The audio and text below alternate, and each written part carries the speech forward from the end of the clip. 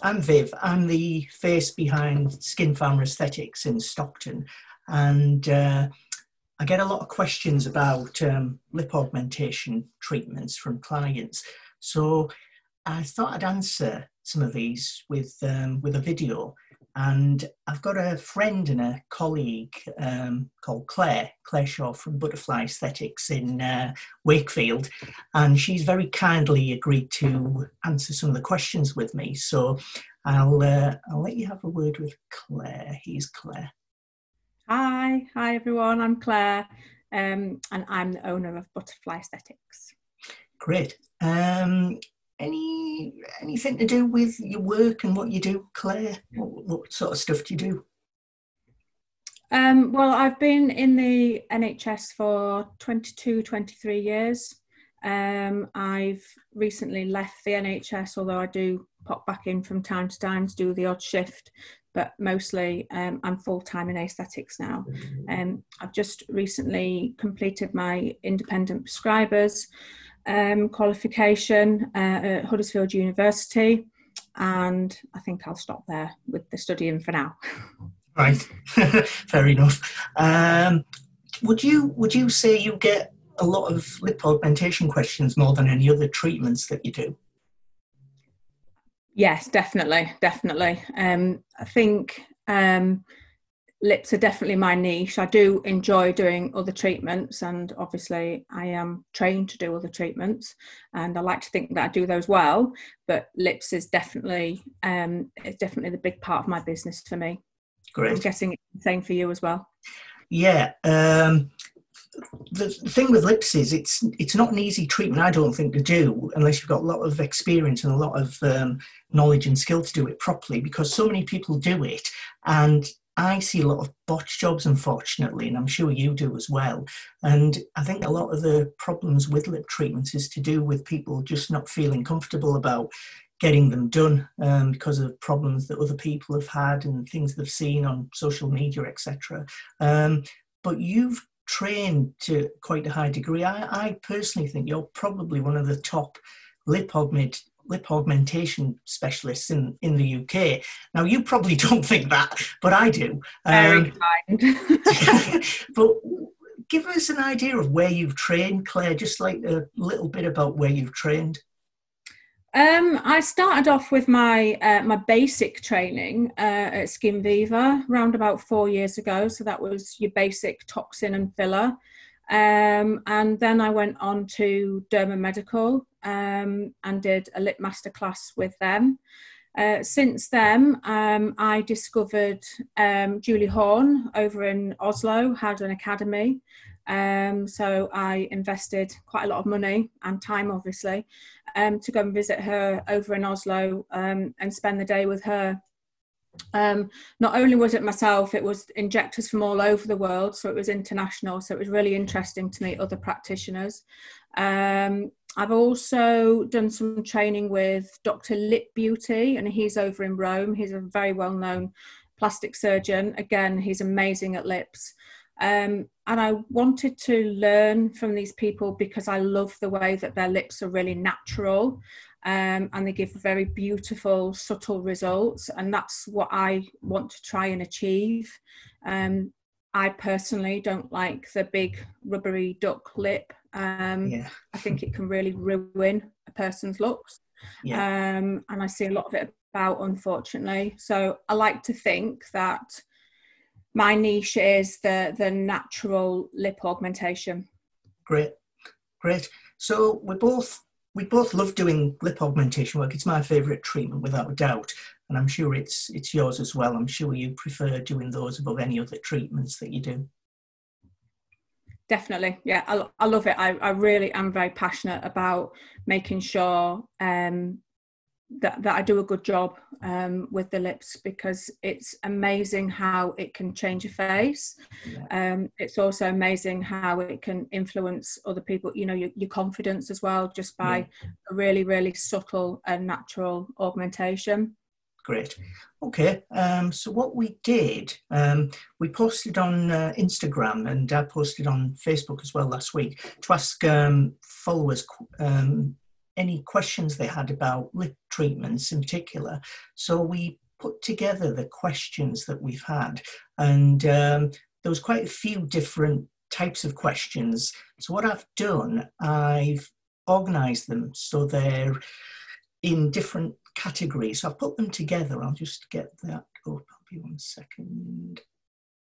There we go. So I've put them together in 3 different types of questions. So we've got pre-treatment, we've got questions to do with in treatment, questions about what's involved during a treatment, and also questions about post-treatment.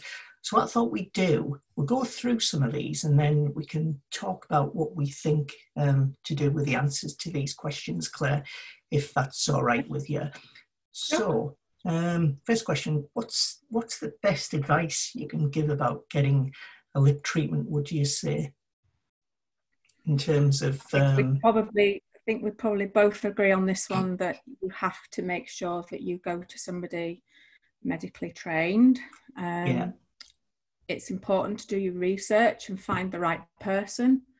I would also say that there are very, very many practitioners, and particularly non-medics, that are advertising themselves as an advanced aesthetics practitioner.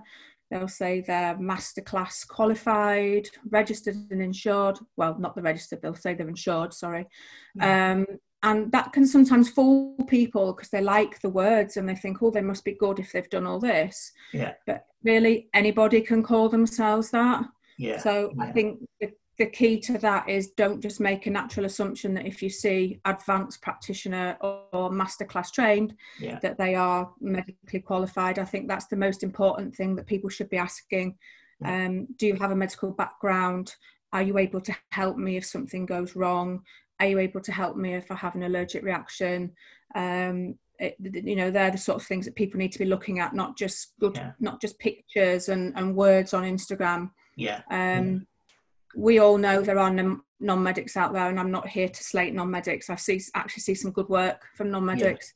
But I think ultimately you need to make sure that somebody's able to help you in the event of an emergency. Or if something goes wrong a few days later, you need to make sure that somebody there is available to help you, and swiftly too. Yeah. What about in terms of, the cost? I've always said you get ultimately what you pay for, because you see adverts on Facebook and Instagram all the time, cheap lips, offers, share with a friend, etc. Pay 50 quid, 90 quid, whatever. And there's the people that are doing those treatments can be absolutely anyone. There's nothing to guarantee they know what they're doing. And I see that a lot of the time. And people say to me, I went somewhere, got a treatment, not as good as I expected, and it cost me 50 quid. And I guess you get the same problem with clients, same thing to you. Ultimately, I think you get what you pay for in terms of treatment. Yeah, I think, I'd have to agree with that as well. You do get what you pay for. You're not just paying for the product, and people see, oh, £50, that's really cheap. Yeah. But they're not looking at the bigger picture. What you're really paying for in your whole treatment is you're paying for the practitioner's time, their expertise, the amount of time that they've invested in training. And you're also paying for aftercare as well. So if anything does unfortunately go wrong, then obviously you are paying for access to that practitioner in the event of that happening. So it's not just a case of, oh, that's a good price, 50 quid, that's nothing. You really do have to consider other factors around that as well. Yeah. Okay. Let's just go on to the next one. Age, client age. What do you feel about under 18s coming to you for treatment, or clients of different ages? Basically, what would you say? I'm sure you've had problems with like 17-year-olds or clients that say they're 17 and maybe a lot younger than that say they've got like consent from the parents to have treatment. What would you say to them, Claire? It's something I get asked about a lot, actually. I get a lot of 17-year-olds that are coming up to their 18th birthday. They've been asking if they can book in before they're 18. They've got a letter from the mum or the dad, or they're willing to come with them and consent, I'm afraid it's an absolute no-no for me. My insurance itself does stipulate that a patient has to be 18, so I will turn people away. I'm also very cautious with 18-year-olds anyway. Even if I did get an 18-year-old present, I always check their ID, and I will ask a lot of questions and do a really thorough consultation to find out why they want it doing, because I sometimes find that a lot of the young girls, and I'm not particularly pointing out young girls, but I do find that they tend to be just jumping on the bandwagon because their friends are having it done, or their older sister, and they look really good. So they might not necessarily have a real personal issue with their lips. They just want it doing for the sake of it. So if it's somebody like that, I'd really want to question it a bit further. But definitely, in answer to your question, I won't treat anybody under 18, and I will happily turn them away. Great. Do you do that as well? That's exactly what I do. Under 18 is classed as children; they're not classed as adults. So legally, we would end up in a lot of problems if we treated a non-adult. So yeah, same reasons as you.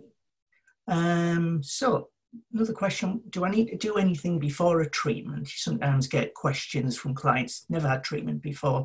They're not sure whether they need to do anything, or they might be on medication, etc. Do they have to do anything? Do you see clients in that position? Do you actually mean sort of before they come through the doors? Or? Yeah, it's sort of like what they might think, they can go out for a good drink the night before, or they can they can do certain things beforehand, about alcohol, problems with alcohol and bleeding, etc. There's different... So I do advise not to go out drinking the night before, definitely, because obviously it can influence the amount that they bleed as well. I don't particularly want them coming and having treatment if they're hungover, because that can present problems itself. But I also will discuss if people suffer with cold sores and things like that, because if they suffer with a number of cold sores per year, then there might be a reason that we might want to give them a prophylactic treatment before coming. So whilst you don't have to do anything specific, then I do advise those things. Obviously, if people are on certain medications, such as blood thinners and things like that, then we don't want them stopping them, because that puts them at risk of other issues.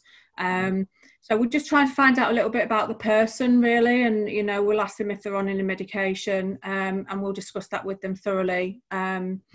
Pre-consultation sometimes we will do on people who are not quite sure, or have got lots of questions or existing health problems. Then we will obviously speak to them about that. But anybody who's normally fit and well, not got any issues, no medical history, it is a case of making sure you don't go out and get drunk the night before, ideally. And also try to come to clinic with no makeup on as well. It's like just the makeup does cause a bit of a problem in terms of cleaning the face and being able to inject properly without risking infection. So you must see quite a bit as well, I'm guessing. Right, let me just get that up. So clients that come in for the first treatment ever with lips, they're not sure what to expect. They're not sure, will I just shove the full syringe of filler in? Do they have a choice? Can they ask me what they'd like me to do for them? They've got no idea. So what would you say in terms of being able to offer them different types of treatment when they ask for the lips to be done, Claire? So when you come to my clinic, I do my consultation and tell them, advise about risks, side effects, what to expect from the treatment. And really, kind of just before we're about to start, I will always ask somebody why they've come to me and what their intention is and what they want out of the treatment. So I don't just lay somebody back and start sticking needles in them without them having told me what their issue is or what they want to try and achieve. So I'll always be really honest with somebody. So if somebody with really, really thin lips comes in with a picture of somebody who is a supermodel and they've got a natural, gorgeous lip shape already. Might not even be enhanced. They might be fortunate enough to have that themselves, and they're asking for that. Yes, you can request it, but it's very, very unlikely that we're going to be able to achieve that, because they'll have a different lip shape and different facial features and things like that. So I will always ask somebody what they want first, because we need to make people aware that some things aren't achievable, and there are things that we can't do. We're not using a magic wand. And also, what I do find is patients will often come with the expectation that they'll just need one treatment and wham bam, they've got the most amazing, beautiful lips ever. So again, that's something that we need to be very honest about and say, look, if you're trying to achieve this amount of volume, yes, we might be able to do that eventually, but no, you're not going to get that today. You're going to have to invest a little bit of time and money into achieving that, and it's going to take a couple of visits. So I will tell people, I will say to them quite honestly if I can or can't do it, and then I'll give them the opportunity to leave the clinic if they feel that it's not something they want to invest in. That's good. Let's have a look. Could I be allergic to the filler? I get some clients that are very nervous about possible risks with having the filler injected.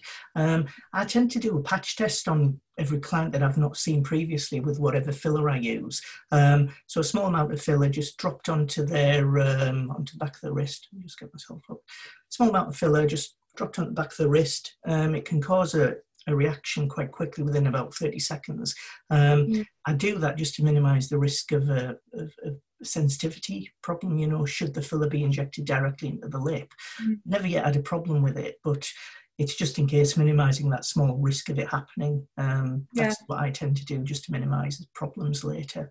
It's just for safety. I'm sure you have that same problem and questions being asked by some of your clients about risk to do with the injections beforehand. Definitely something we speak about in the consultation, risk, side effects, etc. So it's always something that I mention to somebody. I don't particularly patch test everybody. I will patch test somebody who may have had a previous reaction to something, or if I suspect that they might have a lot of sensitivities about different things, then I will patch test them at that point. But I don't do it routinely. I usually feel like I might get an indication if they have an allergy to the local anaesthetic that we put on the lips. So I usually like to feel that if they're okay with that, they're probably likely to be okay to the filler. But as always, that's the beauty and the necessity of going to a medical practitioner, because they will have the emergency medication and kit to deal with such an event. Okay. So great. Get the next one. I think you've gone through this already. How can I be sure about the person treating me? You've mentioned about checking on the person's background, healthcare professional. I think we've gone through that already, haven't we? Yeah, definitely. Okay. I don't think people should be scared about asking. I get people ask me, and I'm more than happy to show them my credentials. They come into my clinic, my certificates are all on the wall. You should ask. You should ask, and I actually find it quite refreshing when people do ask me, because I think you're really doing your research. You're asking the right questions, and if anybody gets if any people shouldn't be worried about asking, and people shouldn't be nervous about responding to it either. So I think you should definitely ask people, and there's no harm in it whatsoever. Okay, let's get the next one. Right, lip flip. I don't tend to do this very often because there's some issues with it, but lip flip, I'm guessing people know about fillers for lips without any problem, but there's other types of treatment that can be carried out on the lips, and one of them is called a lip flip. It involves toxin. I'm not going to mention any brand names or anything, but involves toxin into the area of the mouth where the muscle is around the lips, and it can produce a flip. I don't know if it's something you do or that you talk about, Claire. I've done it a few times, and I have had fairly good success with it, but it's probably not something that I really promote. Yeah. Because what I have found with it is the side effects of the toxin can often give you undesirable results.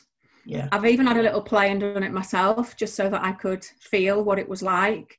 What was it like? I didn't like it at all. I found, and I only did, a very, very, very low dose, but I just wanted to see what it was like. I found with it that I struggled to pronounce my P's and B's without having to really think about it. And I felt extremely self-conscious about that as well, especially when I'm doing face-to-face consultations really closely to people. Yeah. I just felt as though I had to really concentrate on my talking. It only lasted that long for about probably 2 to 3 weeks. Yeah. But I was really uncomfortable about it. Yeah. Other people do report not being able to sort of purse their lips very well, very similar to sort of treating smokers' lines and things with toxin. Yeah. I found the benefits don't really outweigh the side effects from it, really. So I don't really talk people out of it, but I will tell them about my experience of it. And most people kind of go, I don't think I want to be like that for a few weeks. Especially if they're in the public eye or having meetings with people, front of house in their job, they don't want to be feeling self-conscious and covering their mouth up, which is what I did. So I won't be doing it again. That's fine. Right, gone through this already. If I show you a photo, can you make my lips look like that? It's the same as before. Everyone's individual. You wouldn't want to change someone's face to make them look like someone else when they don't need it, and you can't just do that anyway, and you've gone through that already. But do you see that quite a bit? Pictures off Facebook or Instagram brought in and someone says, can you make me look like that?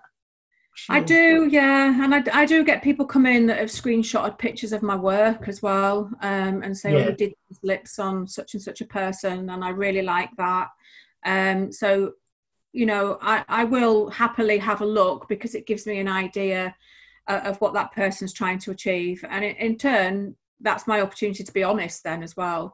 I'm not the type of practitioner that will promise something and not be able to deliver it, because it's not fair on them. That's likely to cause me grief as well in the long run, so I just don't do it. So yes, it does happen, and I will just obviously say to somebody, look, they've got a different shaped lip to you. Your lips are a lot thinner or a lot smaller or a lot bigger or whatever. They've got different size mouth. And what people also don't realise is we do have to take into account their other facial features as well. You don't want to give huge lips on somebody who's got really small, petite, delicate features, because they're going to really stand out. And also, if you start making lips project further than they should be, then it can alter all other aspects of the face as well. So you've also got to take into account people's side profile. I'll always look at the side profile. I don't just look at the mouth and the lips. I look front on, sideways, everything. I take everything into account. So they're the sorts of things that a lot of people don't consider. They just come in and think, I want my lips doing. And bring you a picture, and sometimes you just have to be honest and say yay or nay, we can or can't. That's fine. Let's see what else. Sometimes you get cold sores. You mentioned a bit about that. Cold sores can be a problem in certain individuals, those that particularly have had treatment before and have come out with cold sores. But I'm guessing you've specialised in work to do with this, I think, in part of your prescribing course, haven't you, Claire? I did, yes. So, I did choose to do one of my case studies on cold sores in aesthetics, So obviously, it's a given that if somebody presents with a cold sore, then they can't have treatment. They can't have treatment anywhere on the face, whether or not it's toxin or anything. I just won't treat them. It's just a risk of infection. But if somebody is if somebody is prone to cold sores and gets a couple of cold sores, several times a year, then I think it would be wise to give them a course of medication before having the lip treatment, and it will cover them for before the lip treatment and for a few days afterwards as well. But if somebody just got one cold sore a year, I'd probably, just say to them that it is a risk. There is a possibility that having the treatment, you could develop a cold sore. But obviously I would expect them and I would ask them to contact me in the event of them getting any sort of blisters, vesicles, tingling, early onset. One thing that I always ask people to do as well, I always ask them to contact me if they feel like they're getting a cold sore anyway, because having blisters on the lips can be an early sign of other problems. So I wouldn't just like to make a natural assumption and say to somebody, oh, sounds like you've got a cold sore, go to your doctor, or pop in to see me later when you can. I would always ask a lot more questions around it and get them to come in if I had any concerns, because I don't just want to make an actual assumption that it's a cold sore and something, far more sinister that we would need to act on quickly. So clients basically, they can trust individuals like us, to be able to look at not just their aesthetic treatment, but to look at everything around having it done as well. Which is one of the reasons for going to a healthcare practitioner after all. Right. Definitely. Okay. I think if somebody's got a cold sore, so if somebody suffers with cold sores and they contact you after 24 hours and say, I've got all these blisters on my lips, it would be very easy for anybody to make a natural assumption, it's because you've had your lips done, therefore you're probably getting a cold sore. But you have got to think about other things and think outside the box sometimes, and I think that's where it's important that you can't just make that you can't just make that natural assumption that that's what it is. You have to consider other areas as well. Okay. Definitely. Great. Let's just see what else we've got. I see posts about someone doing offers, sharing a meal with a friend. Is it worth it? I'm sure I know what you're going to say about that. Yeah, that's something I get asked quite a lot. Yeah. Unfortunately, people are very driven by money these days and going on cost of things. And we've obviously had this conversation about your 50 quid a mil filler and things like that. People will ask if they can share a syringe with their friends to make it cheaper. That is an absolute no from me. It's a huge risk of infection. It's just not something that we advocate or we practice at all. Syringes of filler are for one time only. So once that has been taken out of the packet and used, it's not going to be sterile for use on even yourself. So, some people also ask can I have half a mil today and then come back in 4 weeks and have the other half? I want to buy the mil because it's cheaper. To do it that way, again, that is a no from me. Once you've used it, if there's any left, it goes straight in the bin. You have to practice, sterile treatments. Okay. Same for you, I guess.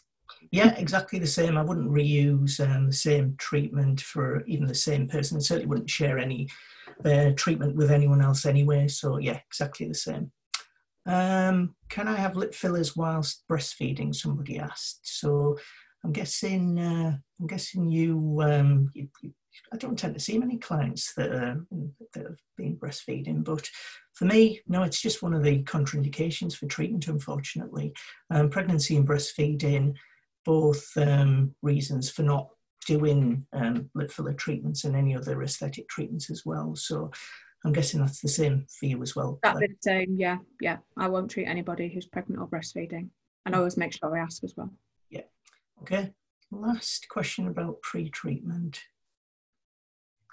Someone lives in Leeds. Where should they go to get the lips done, Claire?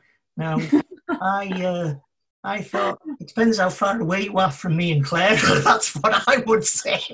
You've got a short journey across the Transpennine up to Yarm, and I'm not far north. And then you've got Claire south in Wakefield. So I basically say go to either one of us if you live in Leeds and want your lips doing. And I'm also opening up again in Leeds as well in July. I am, so I'd say come to me in Leeds. All right. If you don't open up in July, they can come to me and they live closer to me than come north instead of south. Then is that all right? Yes, cool. Right. Let's have a look at the other questions. So these next ones are in treatment questions, not to do with once the treatment's being done. Is it painful? Hear that all the time. Is the treatment painful? What would you say? Like, I've never had a lip treatment done, unfortunately, but you may well have done. So what would you say about the pain if somebody asked you about how painful it is? I always say that it's one of them things that it's you put in a needle, you're putting something sharp into a very, very sensitive area of your face. So it's not going to be an absolute walk in the park. What I would say is we do use a very strong numbing prescription numbing cream, which does make the treatment a lot more comfortable. Obviously, as experienced injectors as well, we will try and minimize the discomfort because we're not slow. I always think that some people can really take the time when they're having the lips done and really make it quite a painful experience. But I'm not suggesting that we rush or jab and snab and things like that. But with more experience, you do get a bit quicker to get the results that you want to try and achieve. So I always tell them it's probably going to nip a bit. It all depends on people's threshold as well, the pain threshold. I find some people don't blink an eyelid. A lot of people just get really worried and worked up when it's the first time, but once they're actually into it, they're like, oh, it's fine, it really wasn't that bad. And most people, to be fair, will say it wasn't as bad as what I imagined. For most people, it's the first time and it's the unknown for most people. You get, when they come back for the second and third time, you know, they just walk into it and they're not concerned or worried at all. They know they're in good hands. The numbing cream is very good. It really does help. And obviously, you know, if they want a break and they want a minute, they can have it. That's fine. I tend to use ice as well a little bit just before starting injections because the ice helps to reduce the sensitivity, you know, makes it less sensitive, the area, and it reduces bleeding as well. So I tend to use a little bit of ice compression just to make the whole process a little more bearable. Definitely helps, Okay. Scared of needles, can you help? As you said, it's really about gaining trust in the practitioner doing the work. After the first time, I tend to see clients without any problems with nervousness. They tend to be quite happier than they were the first time. But it's always tricky that very first occasion when you don't know what to expect. So anything you can do to make them feel more comfortable, play music, just let them lie back, just listen to them basically before you start. I tend to find them feeling much more comfortable after that first treatment. There's some clients I have, you know, they've been scared of going to the dentist before they've come to have lip treatment, and they've needed sedation before going to the dentists, you know, with diazepam. And I've carried out some work, not lip treatment, but other work, filler treatments, and this one particular lady, after she had 2 rounds of marionette line treatment under the mouth, she's no longer worried about going to the dentist. She's far happier with dental work now. She's no longer needs sedation. She can go there without any problems. So as healthcare professionals, we can try and be careful about the way we do things, and we're able to, you can speak to us, you know, if you're worried about things, you can always speak to us before we do anything for you, which I think is the best way forward for all clients. Treat them with respect and listen to what they've got to say. Yeah, definitely, I'd agree. I mean, I do get quite a lot of people that are needle phobic, but they get through it absolutely fine. You just got to be patient with them, and not rush them really. I think I've only just had one girl, fairly recently, really. Obviously before we closed due to COVID, but I just refused to treat her because every time I came near her with the needle, she started to sweat and she started to shake. And no amount of patience in the world, would have made her feel better. So in the end, it was my decision to say, look, I'm sorry, I don't feel this is suitable for you. I'm not prepared to put you through this. It didn't feel ethical. It didn't feel right.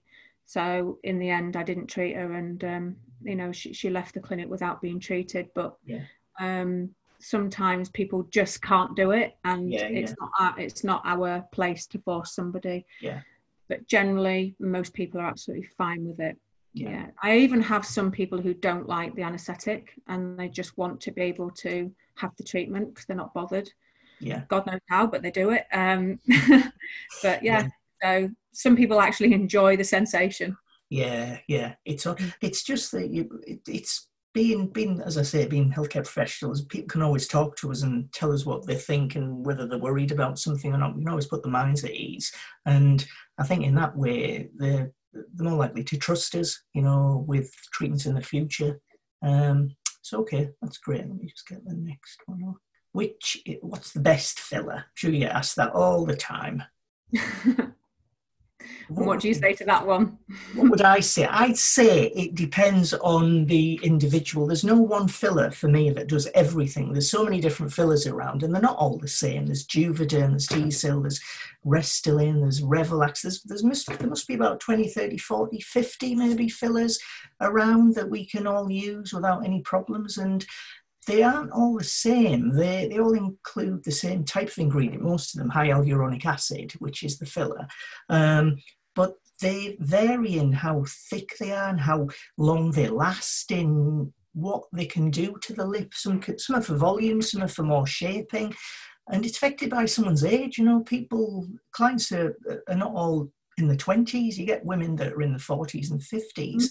And fillers for them aren't going to be as effective and won't work the same way as they would for someone in their 20s. So there isn't one best filler for everyone. Everyone needs their own filler based on what they're after. So for me, I use fillers based on what the need is. I don't think of fillers as being better than others. They're just different. That's how I see them. What do you think? I feel the same, actually. I don't feel that fillers are a one size fits all. I see many practitioners that will just stick to one brand, or I'll get somebody in particular that says, I want this brand because my friend has it and her lips are amazing. That might not necessarily work amazing on her. So I do stock a very, very wide range. I do stock the premium fillers, but I will always tailor what filler I want to use to the patient and to what their desires are and whether I can achieve it. So if I get a mature lady who comes in with very, very thin lips and very, very fine lines, I'm not about to use a filler that's very, very thick, that will alter her lip shape and make her look silly. So I would choose to use something a lot softer, and that will be how I make my choice. If you have a young girl who comes in who's naturally got quite big lips, but for whatever reason she wants them enhancing, you wouldn't necessarily choose a very, very soft, fine filler on her because she's not going to see any difference. She's likely to walk out disappointed. So you might want to think about using something a little bit thicker so that she gets the amount of volume that she needs. There is a big misconception that if you've got really big lips, I just need 0.5 and that'll be fine. That's not the case. It's actually the opposite way. So you would need something a little bit thicker to give her the result that she wants. So there is no one size fits all. That's what I'd say. But I'd say also the types of practitioners that only ever use one filler, a lot of their techniques and their abilities boils down to their training. If they haven't gone through the types of training that we have, they may well not have any idea about what filler to use and how suitable it would be for someone in particular. So if someone only ever uses one filler for everyone, I'd be wary of that. I'd think, do they actually know what they're doing? That's me personally. Yeah, I think some people are just trained in one, and that's all they think that they can use. Yeah. But yeah, venture out into different training places and see and try different fillers, and see what you like. I'm sure you have your preferences of what ones that you like injecting and ones that you enjoy working with, and I'm the same. I do tend to stick to the ones that I know are really easy to inject, because you're likely to get better results than a filler that you're going to struggle to get out of the syringe through the needle. So yeah, I think it's important that you get a practitioner that is able to, again, think outside the box of just like, this is what I stock, this is what I've got, I'm going to have to just use what I've got here. Yeah. Okay, great. I'll get the next one up. Let's see. Which lip filler techniques do you use? I'm guessing this is one of our competitors has probably asked us this, Claire. So what would you say to that? I use a wide range of techniques. I don't just use one technique on everybody, because we're all so different. People want different things and need different things. So you might get a patient that particularly just needs height on their lips, or they'll come in and they'll say, I don't want a duck trout pout. They don't want the projection of the lip, but what they want is the height of the lip. That would instantly tell me, well, this is a certain technique that I need to use rather than another technique. There's all sorts of different techniques and weird and wonderful things you can do on the lips, but yeah, there are people out there that simply just do what they've been trained, and that's fine, because they shouldn't do things they're not trained on. But obviously the more training and the more experience you've had, then you're likely to put all those different skills into every one of your patients, and to be able to offer them different things that you might not be able to when, say, for example, you first started out. For example, asymmetry. It's something that I never promise that I can correct, because again, I don't want to over deliver and make somebody think that I'm going to do something that I can't. But there are certain techniques that you can try and can use to correct or help improve asymmetry. But there'll only be a few techniques that could do that. So obviously, again, that's down to experience and a wide range of using different techniques to try and do that. Yeah, that's fine. Great. You've actually covered those questions for the in-lip treatment, the questions that we'd got. So I'll go to the next ones. Post-treatment questions. So these are questions we got asked following treatment. So what is the recovery time? What do you tend to say to clients about that, Claire? I always say to them, on average, sort of 24 to 48 hours is where you get the most significant amount of swelling. And ultimately, I usually say as well that we never truly see the end result till about 2 weeks. So if somebody was going to a wedding or a really important function, then I would always say, give it a few weeks before it's something important like that. If you're going to have photographs taken, have people looking at you, etc., etc. But if, some people are not so concerned about the swelling. So if they're not concerned, I usually just say sort of 3 to 4 days is where you see the most drastic results. So that's where you get the most amount of swelling. If you're going to get any bruising as well, then obviously that's going to be apparent. So generally I say 2 weeks for the end results, for everything to fully settle, and that's the swelling, that's the bruising. Also, some people will swell more on one side than the other as well. So somebody may feel, oh, I feel like you've put a bit more in one side than the other. Again, we always say to people, give it a couple of weeks to fully settle, because sometimes there might have just been a little bit more trauma on that side than the other. So we don't really sort of revisit that until a couple of weeks after, when we know that the lip has fully settled. Yeah. Okay. So I'll look at the next one. You've covered that a little bit already. How big will my lips get with a How swelling? big will my lips get? I work weekdays. It's just like you see different clients with different amounts of swelling over the next few days. You get a message like the following day, oh, my lips are just huge. And when clients are lying down, you get some fluid retention, because they're asleep and they're lying on the back.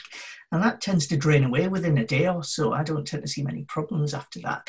No. But with working weekdays, I suppose I tend to sometimes treat clients on a Friday evening or a Saturday morning, and it gives them a bit of time to recover over a couple of days before they go back to work. So that's the type of advice I'd give to clients like that. I'm guessing you're the same. Definitely. I definitely get the most amount of swelling in the first couple of days, but that's generally gone by a couple of days. Yeah. Like you say, the morning after is usually the worst with laying down and gravity, but we often find that by the time it's come to the end of the day and they've been moving about and got everything, the lymphatic system and everything going again, usually the swelling has subsided pretty dramatically by then. Yeah. There are lots of girls that love the post-treatment swell, and sadly it does go, but some people it can be quite frightening when they see it the next day, and that's something that I will always explain really well. If you're living with somebody or they don't know you had your lips done, they wake up next to you the next day and they're huge, you're going to have to tell them that it's just swelling and that it will go. I've even had a couple of girls message me saying, I haven't swollen, is there something wrong? So that just goes to show how everybody is really different where the swelling's concerned. Some people just won't swell that badly, and then you'll get others that, can really, really swell. Yeah. For me, it tends to be most prominent the first time a treatment's carried out because the body's never got used to the filler. It's never had the filler there before. So I tend to see more swelling on the client's first treatment, assuming they use the same filler the second time. I'm guessing it might be similar for you too. You might see most on that first occasion. I've never really thought about it really. What I do notice is I think if you have your treatment quite late on at night as well, it's often worse the next day. Okay. Let's have a look. How long will it last? I'm guessing that means how long will the filler last overall? I suppose it depends on, the filler that's used, the actual person getting the treatment, things like medication, medical history. You can have different breakdown speeds of the filler over time for different people. Generally, I tend to say 6 months is like an average time. It can be quite a lot longer. It can be quite a lot less. What do you tend to say for most of your clients about how long it will last? When it comes to lip filler, I usually say anywhere on average 4 to 6 months when it's your first time. Yeah. That's just an average figure because obviously everybody's metabolically different. Yeah. I do cover things that might break down the filler a little bit quickly than in one person and not another. Yeah. I will also advise that if it's the first time, you're not likely to get a huge amount of volume as well from the filler, so it might not be particularly noticeable to them when it's the first time, because we spend a lot of that first time shaping, creating the definition, and basically just putting the foundation down. So it's usually the second treatment that most people notice the amount of volume that they get. People very quickly get used to seeing themselves with filler as well. So it's fairly common to think after 3 or 4 months, oh, the filler's gone, I want to book in again. And obviously when they come to the clinic, it's still very apparent that they've still got filler in there. But they just get very used to seeing themselves. So generally 4 to 6 months, I say, especially for the first time. Obviously the lips it's a very metabolically active area. Mouth's always on the go. So it is going to break down quicker than, say, for example, they have it done in the cheeks or the nose, where the filler can stay put for quite a long time. Okay. So I usually advise that, and then if it is somebody who is wanting to build up volume, then I will advise a treatment probably in about 8 weeks. Yeah. that's when they notice the more noticeable difference if they are trying to build up a little bit of volume. Great. Okay. You've covered some of this already. What are the main issues I can expect after treatment, and what can I do to help? I tend to give aftercare info, to clients, just so they know what to expect and what they can do. As you've said, swelling, it's always a problem for the first few days in particular. Minor risk of bruising. You always get clients that are worried about a little bit of bruising that appears after a day or two. And I tend to suggest, using arnica, just using a small amount of arnica cream or gel to apply around the area. It just helps to minimise the bruising worsening over a couple of days. Is there anything you'd say about that, Claire? I always I recommend pineapple juice as well. Pineapple juice. Yeah, it's a natural way of helping with the swelling.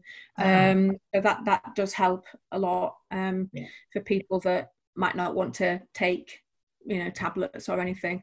But arnica is a big one for me. I do actually sell a little pot of Zoe Balm, which does contain arnica in it for the post-treatment swelling and bruising, and I really, really like that. So I do promote arnica, definitely. Yeah.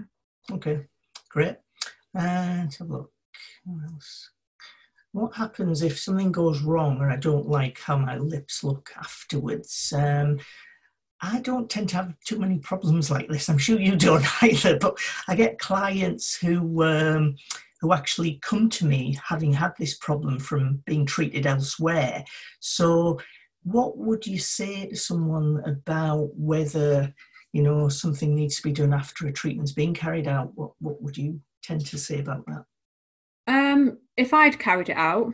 If you, or generally in your own experience, your problems tend to be problems from somewhere else that you're fixing, I'm guessing. I don't think your problems are caused by you directly. I think most of your problems, and mine definitely, are problems from other people having been treated elsewhere. But whether it's yours or someone else's work, what would you say to them? What would you say if they had a problem? If somebody came to me with a problem with their lips that somebody else had treated, I would be very cautious about retreating them and adding to the problem. So I feel that if people come with existing lumps, bumps, asymmetry, overfilled, anything like that, then I do advise that we start again. And I would suggest dissolving the previous filler before I start with anything. I'm not about to add on to more treacherous work that I sometimes see. If I created a problem, and I'm not going to lie, sometimes things do happen. Sometimes people do get lumps. It might not be a fault of my own, but it can happen. Then obviously I would do everything I could to rectify it, whatever that may be. Doesn't necessarily mean that you've got to have your lips dissolved. There are other things that we can do. But definitely I won't just add on to other people's work. I think if they've got lumps and bumps and things like that, you're only going to make it worse. People do say to me as well, what if I don't like my treatment? Is there anything you can do? Yes, at the end of the day, if you really, really dislike it, then there is dissolving option. But it's certainly not something you would just do willy-nilly. You would just obviously say to them, it's very unlikely you're not going to like the treatment. And most people, to be fair, it might just be a little bit of panic when they see the swelling, because instantly it's like, oh, they're probably just a little bit bigger than what I wanted. But you've obviously got to reassure them then that's swelling, it will go down, and luckily I've not had any issues yet. I've not had to dissolve my work.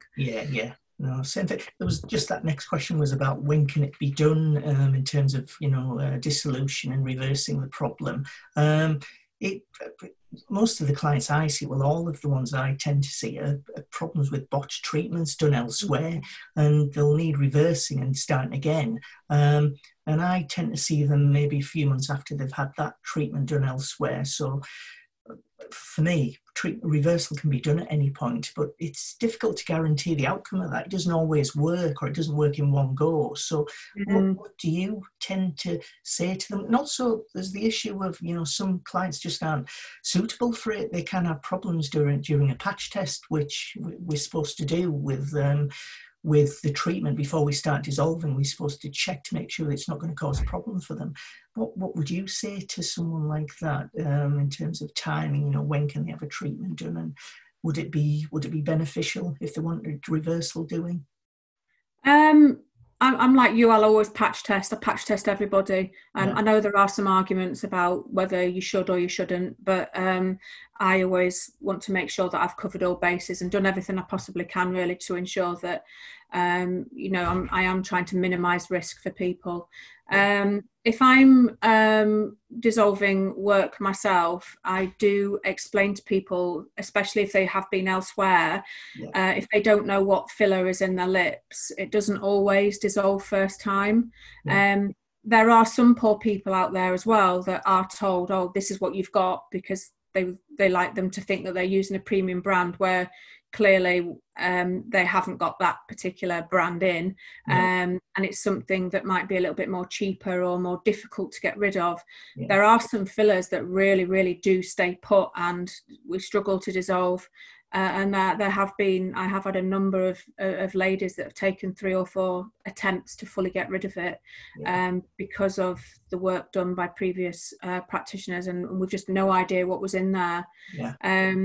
So we do have to warn people of that, because it's very common. I want my lips dissolving. I'm going on holiday in 2 weeks. I want you to make them right before I go away. It's really important for us to say that that might not happen. You might come back to me in 2 weeks and you might not have, you might still have filler in there. It might not have all gone. So we do have to advise people that they may need a series of treatments before we can get round to, ultimately redoing them and getting them back to a better place. Okay. Great. There was another question going on from that. Had my lips done elsewhere, hate them, but the nurse won't dissolve them. Whoever's actually done them, I'm guessing the mean. Why? Well, for me, well, for you as well, the dissolution involves a prescription medication item, which can only be prescribed by a prescriber. So if someone else can't do it for whatever reason, it might be because they aren't a prescriber or they aren't trained to do it. Have you had questions like that from other people asking you why someone else wasn't able to do the dissolution for them, Claire? I had a couple of times. I think I have come across it where people have. I think they've just been probably fobbed off more than anything. I don't know whether it was another nurse or a non-medic, but some people just don't like to take responsibility for maybe causing a problem. So I have had instances where people have contacted me and they've said, I've asked them to dissolve and they won't do it for whatever reason. That's not really my place to go delving into why they won't do it. So I never really get to the bottom of why. I can only assume that they don't want to either take the risk, or they're not prescribers, or there's some other reason why they won't do it. It might be a confidence thing. Some people are very worried about dissolving lips because we're taught to do it in emergency, but not everybody chooses to do it electively because there are risks associated with it. So possibly that might be a reason why they don't want to do it. They might have had a bad experience with allergic reaction before. I don't know, but I know when I do it, I always do everything I can to minimise risk, and I've got any doubt whatsoever, I won't do it. Okay, that's fine. Another question: if you've had lip fillers for a while, then decide to stop, do they go back to normal? I've most of the clients, well, I don't know any clients that haven't carried on with treatment actually, so it's difficult to say from experience, but It depends on the treatments that are being carried out, I'm guessing. If the fillers have been used extensively, large volume treatments have been used ongoing, there's a risk the actual the tissue can stretch. The actual lip tissue can stretch a little bit. And if it stretches excessively for a long period of time, there's a risk that that will become floppy should the actual filler volume gradually drop down to nothing. There's always going to be some filler there over a long period of time, but if it drops down significantly, I'm guessing there is a risk that the actual lips can end up looking a little bit floppy. Have you ever come across any clients like that have stopped after a long period of time? I can't say that I have, but I have come across a lady who came to me with, she actually booked in to have her lips dissolved because she'd been to another practitioner.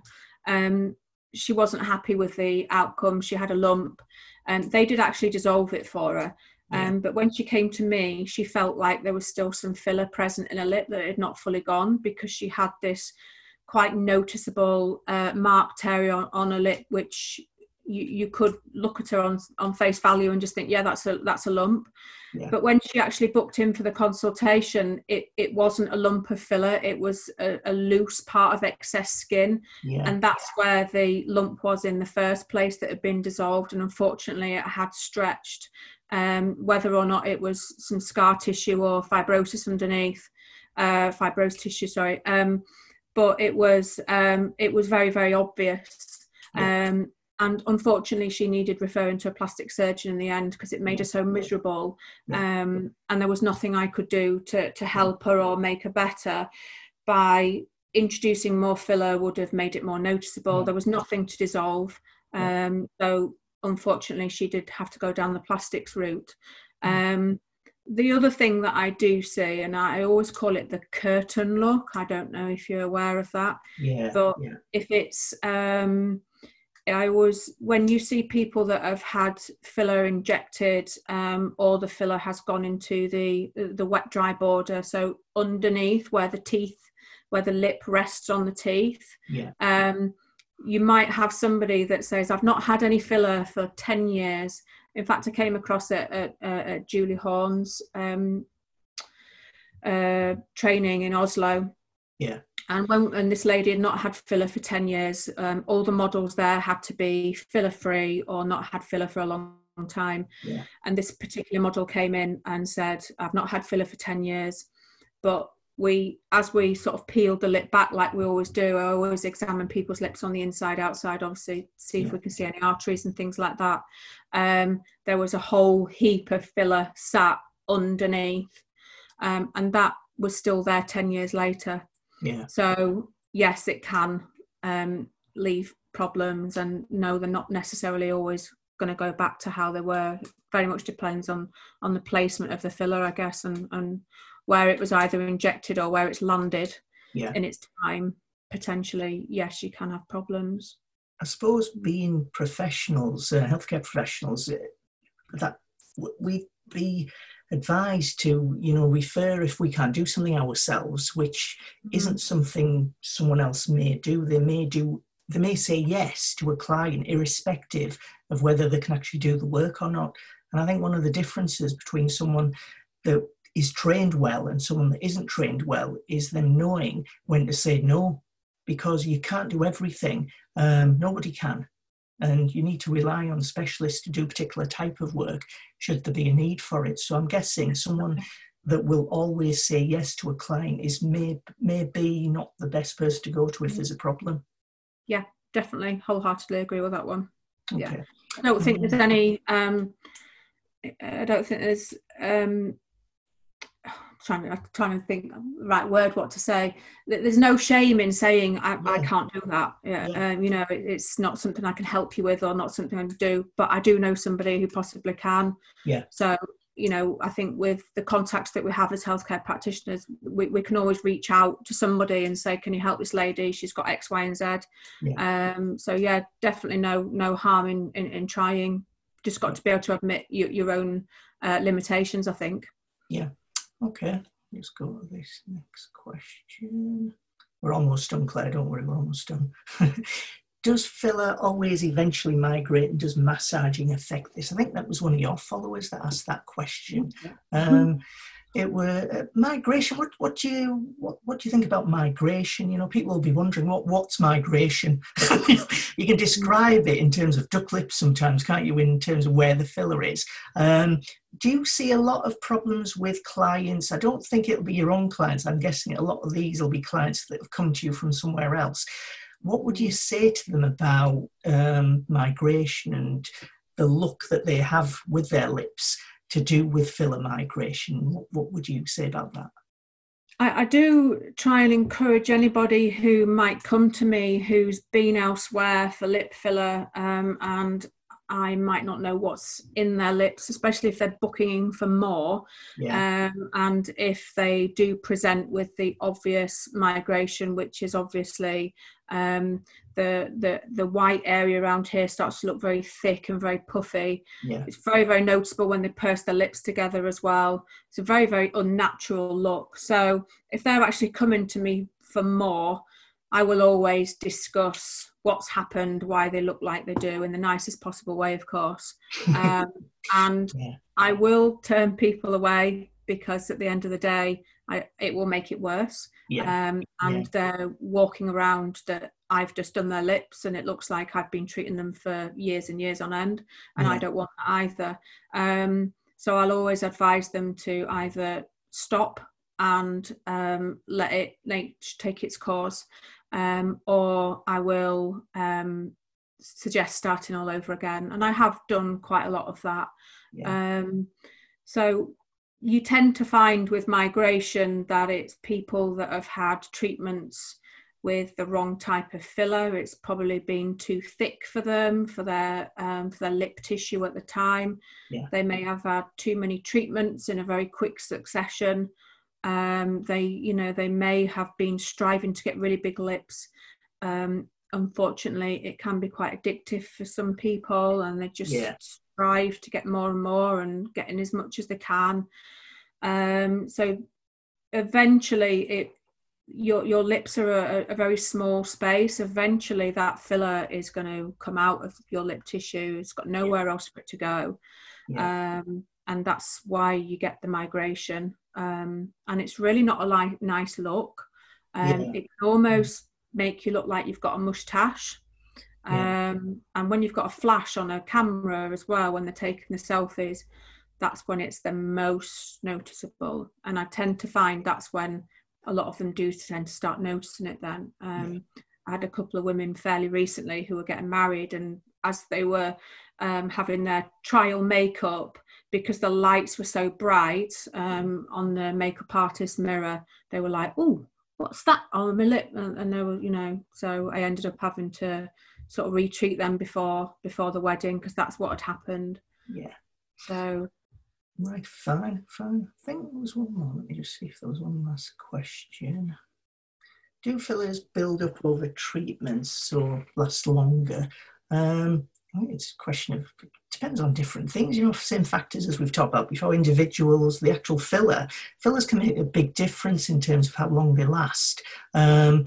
Certain fillers vary in how long they last, because they're made differently. And you could say thicker.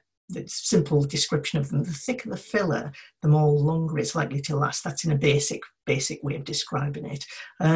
But certain fillers, you've got a good idea of how quickly they'll break down because of experience more than anything. And when you treat certain types of patients with that particular filler, you've got a good idea of how long you think it's going to last under normal circumstances. But there's things like alcohol, smoking, high intensity exercise. All those things affect how long the filler's going to last. So what would you say in terms of that question, if someone was going to say, they've got a certain filler and they've used it successively for a number of times, do you think it's going to just last longer and longer each time they get it done? What would you say to them? I do see some people that have their lips done, and they come back a year later and it's still there. So it does last in some people. what I do tend to find in most people, the best way to start on a lip filler journey is to have your first treatment, which is all about your shaping, and I tell them not to expect volume, so that's where we do shaping, definition, try and get the shape that we're trying to achieve, and then I'll usually invite them back in about 8 weeks to actually add the volume. Yeah. I tend to find if we do it that way, I probably don't need to see them for another sort of 6 to 8 months at least. Yeah. You will get the odd one if they've got very small lips, or need a bit more work doing for whatever reason. You will get the odd one that might need to come back again. Yeah. But generally I do find with filler that you can build upon it. It's almost like if you're layering it on, so your first visit is your first layer. I always use the analogy of building a brick wall, I suppose. I say to them, you're today for your first treatment, you're here for the foundation. You can't start a building, can't build a block of flats without foundations. That's what you're here for. And then obviously, if you desire more volume, or we need a bit more projection or whatever, then we will obviously build up on that. So I do find that, yes, that you can build up on filler, definitely. Yeah. Okay. I think that's all of them, Claire. We've actually gone through all of the questions. So we've done everything.